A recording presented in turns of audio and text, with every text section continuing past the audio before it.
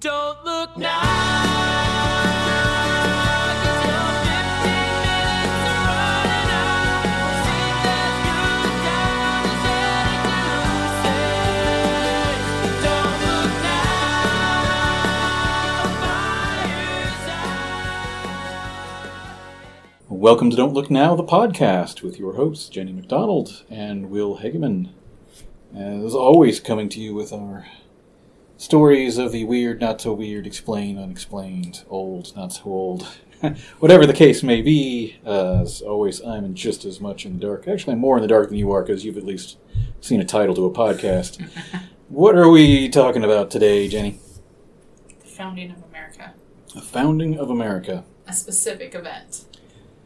Specific event in the founding of America. Man, I'm trying to think of a podcast event in the founding of America. I don't know. Plymouth Bay. No, we already did that. We did Thanksgiving. Jamestown. No?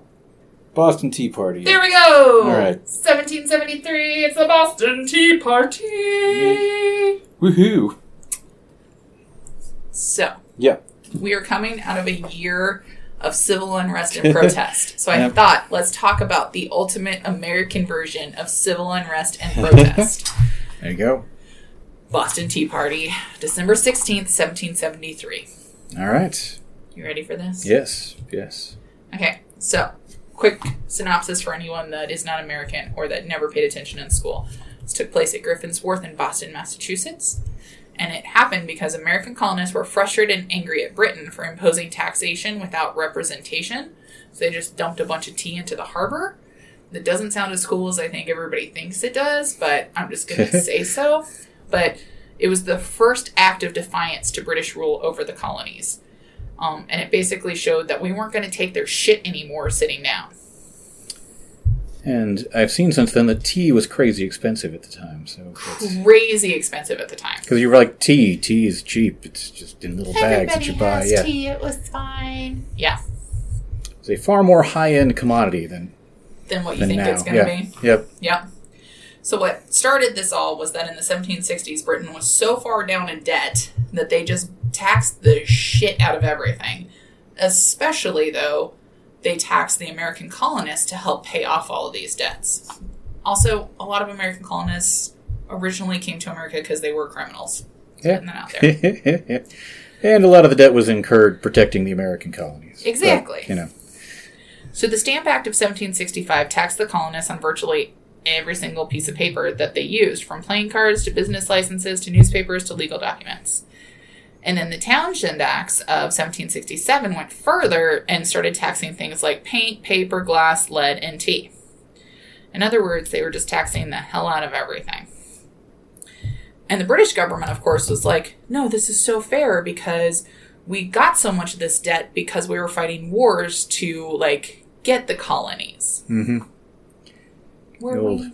Well, you got the whole French and Indian War and all that good stuff, you know. Sure. And the colonists, of course, are like, excuse me, what? I disagree with you, good sir. And they were furious about being taxed without having any representation in Parliament. So it's not like they had a, congressperson there defending them. And they kind of thought it was wrong for Britain to impose these taxes on them just to gain money off of them. So here's how it starts. The year is 1770, March 5th. There's a street brawl in Boston between the American colonists and the British soldiers. This is later known as the Boston Massacre. I like how they call it a street brawl and then change it to a massacre. It all depends on your, perspective there. But yeah. Right? So the fight begins after an unruly group of colonists who are frustrated with the presence of British soldiers in their streets start flinging snowballs, ice, and oyster shells at the British sentinel guarding the Boston Customs House. Oyster shells, huh? The oyster shells is the part that got me. I had not heard that before. That's impressive. Yeah. So reinforcements start to arrive, and they open fire on the mob and end up killing 5 of the colonists and wounding 6 of them. And then this massacre has further fallout because it incites all of the colonists into this big rage against them. So Britain eventually repeals the taxes it has imposed on the colonists except for the tea tax. And they weren't about to give up the tax revenue on the nearly 1.2 million pounds of tea that the colonists drank a year. Seems like a lot of tea. Yeah. Water must have been so bad. Yeah, it's back before we got into coffee. Yeah. So in protest, the colonists decide to boycott any tea sold by the British East India Company and smuggled in Dutch tea, which of course leaves the British East India Company with millions of pounds of surplus tea and facing bankruptcy. Nice. That is some real boycott bullshit right there. Getting that Dutch tea, huh? Yeah. We just smuggled in something across the border. It was fine. So May 1773, British Parliament passes the Tea Act, which allowed British East India Company to sell tea to the colonies duty-free and much cheaper than other tea companies, but they would still tax the tea by the time it reached the colonial ports. Because Yeah. how much fun is it to piss people off when you can?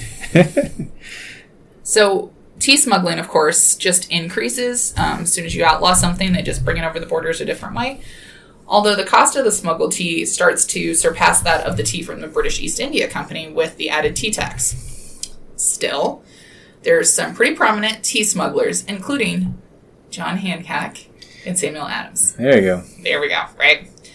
They were the biggest protesters of the taxation without representation, but also wanted to protect their tea smuggling enterprises. So they helped the colonists continue to rail against the tea tax and the British control over their interests. People. Yeah. Sounds about right. Nothing like this goes down without a lot of self-interest in certain people. On self-interest. So the Sons of Liberty were a group of colonial merchants and tradesmen, but they were founded to protest the Stamp Act and other formations of taxation. The group of revolutionists included prominent patriots like Benedict Arnold, Patrick Henry, and Paul Revere, as well as Adams and Hitchcock. Led by Adams, the Sons of Liberty held meetings rallying against the British Parliament and protesting the Griffin's Wharf arrival of the Dartmouth, which was a British East India Company trading ship that had tea. So it's December 16th, 1773. The Dartmouth has been joined by the Beaver and Eleanor. Who came up with these names? The Dartmouth, the Beaver, and the Eleanor. They don't go together. I kind of get why Eleanor, but the Beaver, that's the one that really bothers me. All three arrived from China loaded with tea. So that morning, thousands of colonists convene at the wharf and all the surrounding streets. There's this big meeting at the Old South Meeting House where a large group of colonists voted to refuse to pay the tax on the tea or allow the tea to be unloaded, stored, sold, or used. Here's a little interesting tidbit for you. The ships were all American ships. They were all built and owned by Americans. Interesting. They just didn't like their cargo. Well, that explains why they threw it overboard as opposed to sinking the ships, I guess. Exactly. So Governor Thomas Hutchison refused to allow the ships to return to Britain and instead ordered the tea tariff be paid and the tea unloaded. The colonists, of course, are like, And Hutchison never offered a satisfactory compromise. So, here's what really happened that night. All right. That night, a large group of men, many reportedly members of the Sons of Liberty, disguised themselves in Native American garb. And at this point, I would like to point out that if you ever took anthropology at K-State, Yeah. specifically the capstone course under a particular male professor with a lot of white hair. I can't imagine who that would be, huh? I can't imagine. Yeah. He has a Wikipedia page. Please mess with it. Yeah. However, the answer is Mohican. Mohican Indians specifically in All right. 1773. They were making sure they looked like Mohicans, because I'm sure they truly thought they were Mohicans. It had nothing to do with that. He just really wanted to know that as an answer. Any hoosies. Disguised as Native Americans, they boarded the dock ships and threw 342 chests of tea into the water. One of the participants says, "We then were ordered by our commander to open the hatches and take out all the chests of tea, throw them overboard, and we immediately proceeded to execute the orders, first cutting and splitting our chests with our tomahawks, as so to expose them to the effects of the water more soundly." He also noted they were completely surrounded by British armed ships, but no attempt was made to resist them. That seems a little sketch to me. Well, what are they going to do? I mean, open fire on the tea ships? I mean... I guess that's true, but Also, they may not have realized what was going on. Yeah. Like, I don't know that I would have. Yeah, I mean, depend on if those ships had a detachment of, British Marines that they could actually send ashore and do something with. Well, not only that, what does it really look like when you're emptying chests of something into the ocean? I mean, you could be cleaning something. Yeah, I mean, even don't if know they what think they're up ships to no do. good, I mean, if they're not going to sink the ship, Right? what are they going to do if they don't have troops to send in? So, Hashtag, dear reader, it's obvious Will and I don't live by the ocean. Moving forward. All right. It took nearly 3 hours for the more than 100 colonists to empty the tea into the Boston Harbor. The chest held more than 90,000 pounds or 45 tons of tea, which would have cost about $1 million today. Nice. It's a lot of money. So, while some important colonist leaders such as John Adams were just super excited to learn that the Boston Harbor was covered in tea leaves, a few of them were like, ha! Oops. For example, in 1774, George Washington wrote, "The cause of Boston ever will be considered as the cause of America." But his personal views, he very strongly voiced disapproval of the conduct in destroying the tea. He thought that the Bostonians were mad, and he basically was like, "This is some real bullshit here, team. What are you doing?" And then you have good old Benjamin Franklin, who insisted the British East India Company be reimbursed for the cost of the lost tea, and even offered to pay it himself. Interesting. No. Did not know he had that much money on him. I knew he was well-to-do, but... That's wild. So at the end of the day, nobody was hurt. Aside from the destruction of the tea and a padlock, no property was ever damaged or looted during the Tea Party. And most people actually left without incident, and they supposedly even swept the decks before they left. So there was no mess left behind. Nice. Very thoughtful. Mm-hmm. Though led by Sam Adams and his Sons of Liberty and organized by John Hancock, the names of many of those involved in the Boston Tea Party are unknown. Thanks to their costumes, only one of the Tea Party culprits, Francis Ackley, was arrested and imprisoned. So even after the War of Independence, participants refused to reveal their identities, fearing that they could still face civil and criminal charges as well as condemnation from elites for the destruction of private property. Most participants were under the age of 40, and 16 of them were teenagers. But we don't know who they were. Well, we know how old they were, huh? Right? So we obviously know who they are. Yeah. Interesting. Right? So despite the lack of violence, the Boston Tea Party didn't go unanswered by George III and the British Parliament. In retribution, they passed the Coercive Acts, also known as the Intolerable Acts. So what they did for that was they closed the Boston Harbor until the tea lost in the Boston Harbor was paid for. They ended the Massachusetts Constitution and ended free elections of town officials. Moved judicial authority to Britain, and British judges basically created martial law in Massachusetts. They required colonists to quarter British troops on demand, and they extended the freedom of worship to French Canadian Catholics under British rule, which pissed off all the Protestant colonists. Like, man. So we are already mad at you for imposing on us, and now you're going to do it more. No, sir. My favorite, maybe most American thing of that is the last bit of, the way they're going to get even with us is being tolerant of other people. Right? You're going to bring us the We're going to be French? tolerant of those people whether you like it or not. Take that. So the big dream, of course, is that this is going to squelch any thoughts of rebellion in New England, which, of course, it does the what? Opposite. Exact freaking opposite. Yeah, that's how things work. Right? So all the colonists are like, excuse me? No, sir. And they just viewed this as further evidence of Britain's tyranny and rallies to Massachusetts' aid. So now we not only have Boston pissed off, but now you've pissed off all the colonies. And they start sending supplies and plotting, as we do. And then a second Boston Tea Party takes place March of 1774, when around 60 Bostonians boarded the ship Fortune and dumped 30 chests of tea into the harbor. Wasn't nearly as exciting as the first one, since most people don't know about it, but it did encourage other tea dumping demonstrations in Maryland, New York, and South Carolina. Nice. So a bunch of people thought, no, sir, you have gone too far to Britain. So on September 5th of 1774, Delegates from all 13 colonies except Georgia met in Carpenter's Hall in Philadelphia for the First Continental Congress to figure out what to do about the British. The delegates were divided on how to move forward, but the Boston Tea Party was like, this means we actually have to do something because otherwise we're going to lose our damn mind. So by October of 1774, they wrote the Declaration and Resolves, which censored the British for passing the Coercive Acts, established a boycott of British goods, declared the colonies had the right to govern independently, and rallied colonists to form and train a colonial militia. Britain kind of didn't fall in line, so within a few months was the shot heard around the world, and then the American Revolutionary War began. There you go. Oh, interesting stuff. A lot of this could have been avoided if we hadn't have continually, pushed the button, you know? Yeah.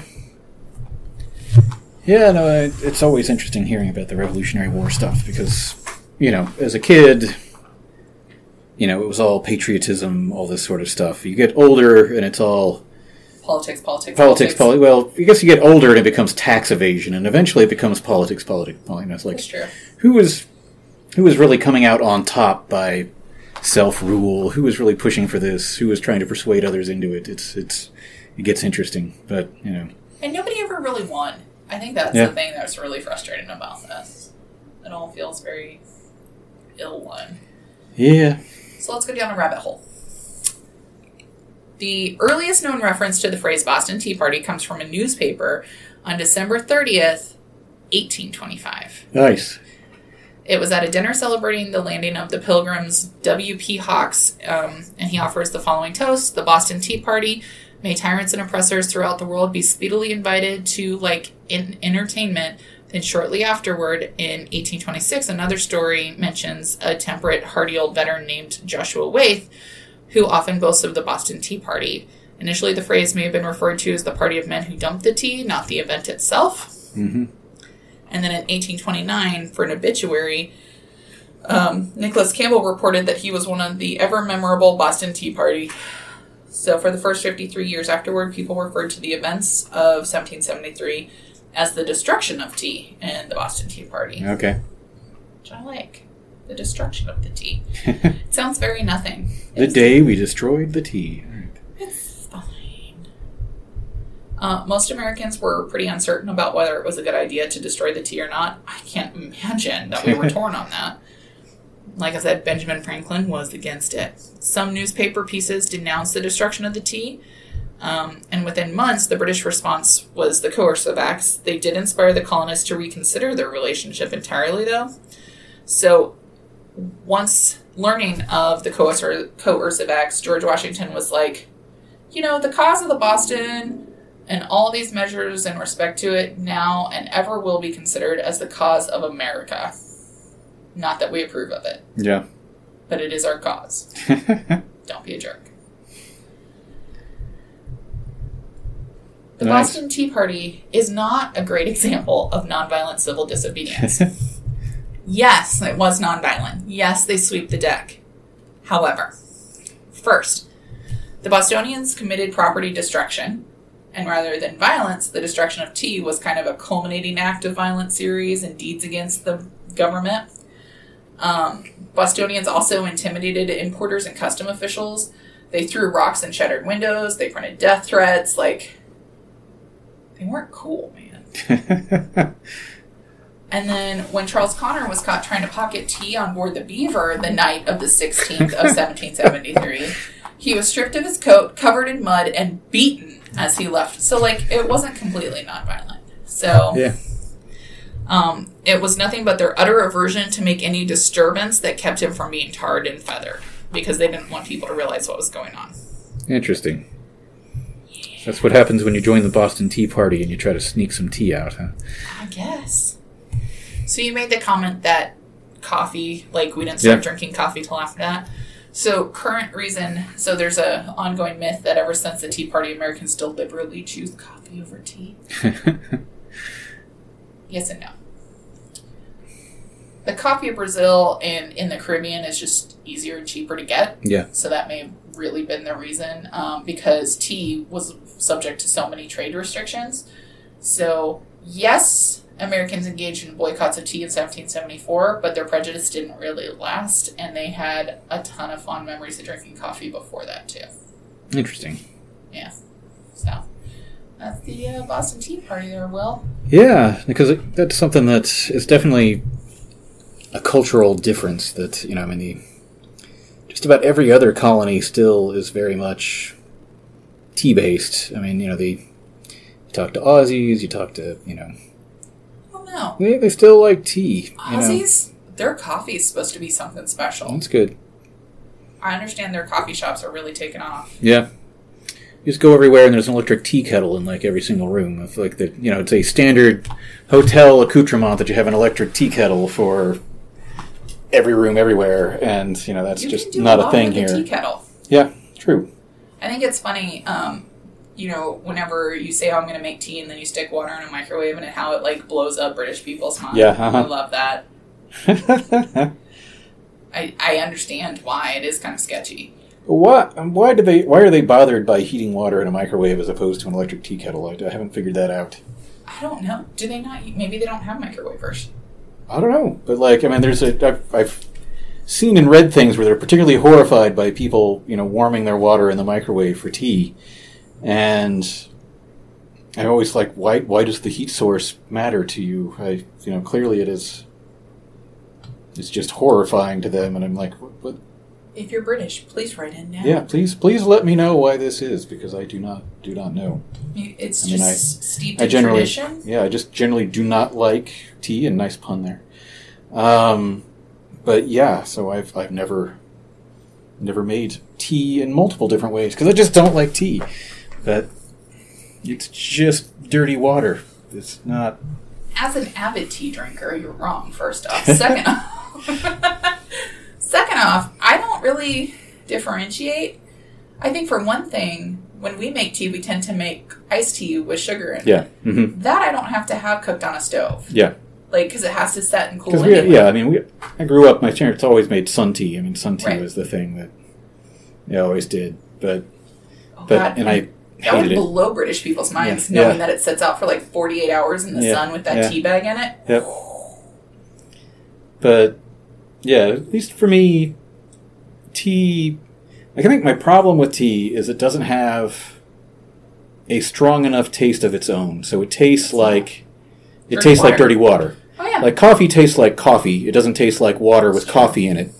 it's true. You know, that's the differentiation for me. Is for tea it tastes like, you know, warm water, which is gross with some stuff in it. You know, which just I can't dig it.